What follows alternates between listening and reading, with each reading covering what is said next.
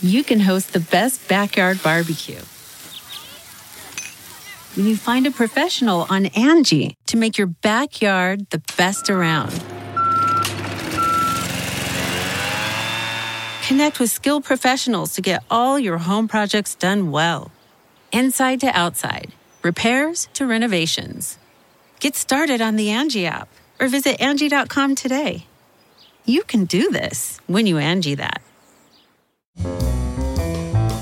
This is Merriam-Webster's Word of the Day podcast for Tuesday, December 18th. Brought to you by the new Merriam-Webster's Advanced Learners English Dictionary, designed for students and teachers of English as a second language. Learn more at learnersdictionary.com.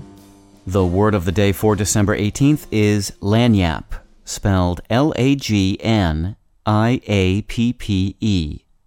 Lagniappe is a noun that means a small gift given a customer by a merchant at the time of purchase. Broadly, something given or obtained gratuitously or by way of good measure. Here's the word used in a sentence. Diners will no doubt be pleasantly surprised that such a fine champagne is served with the special holiday menu's first course as lagniappe.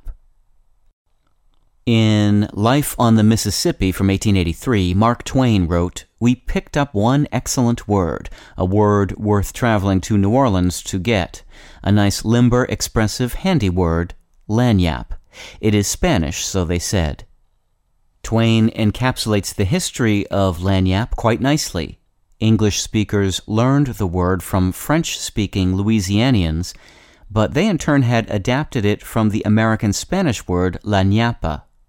Twain went on to describe how New Orleanians completed shop transactions by saying, "Give me something for lagniappe," to which the shopkeeper would respond with a bit of a licorice root, a cheap cigar, or a spool of thread.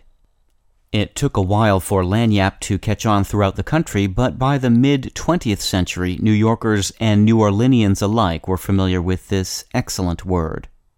With your word of the day, I'm Peter Sokolowski. Visit the all-new learnersdictionary.com, the ultimate online home for teachers and learners of English. A free online dictionary, audio pronunciations, custom study lists, and interactive exercises are available now at learnersdictionary.com.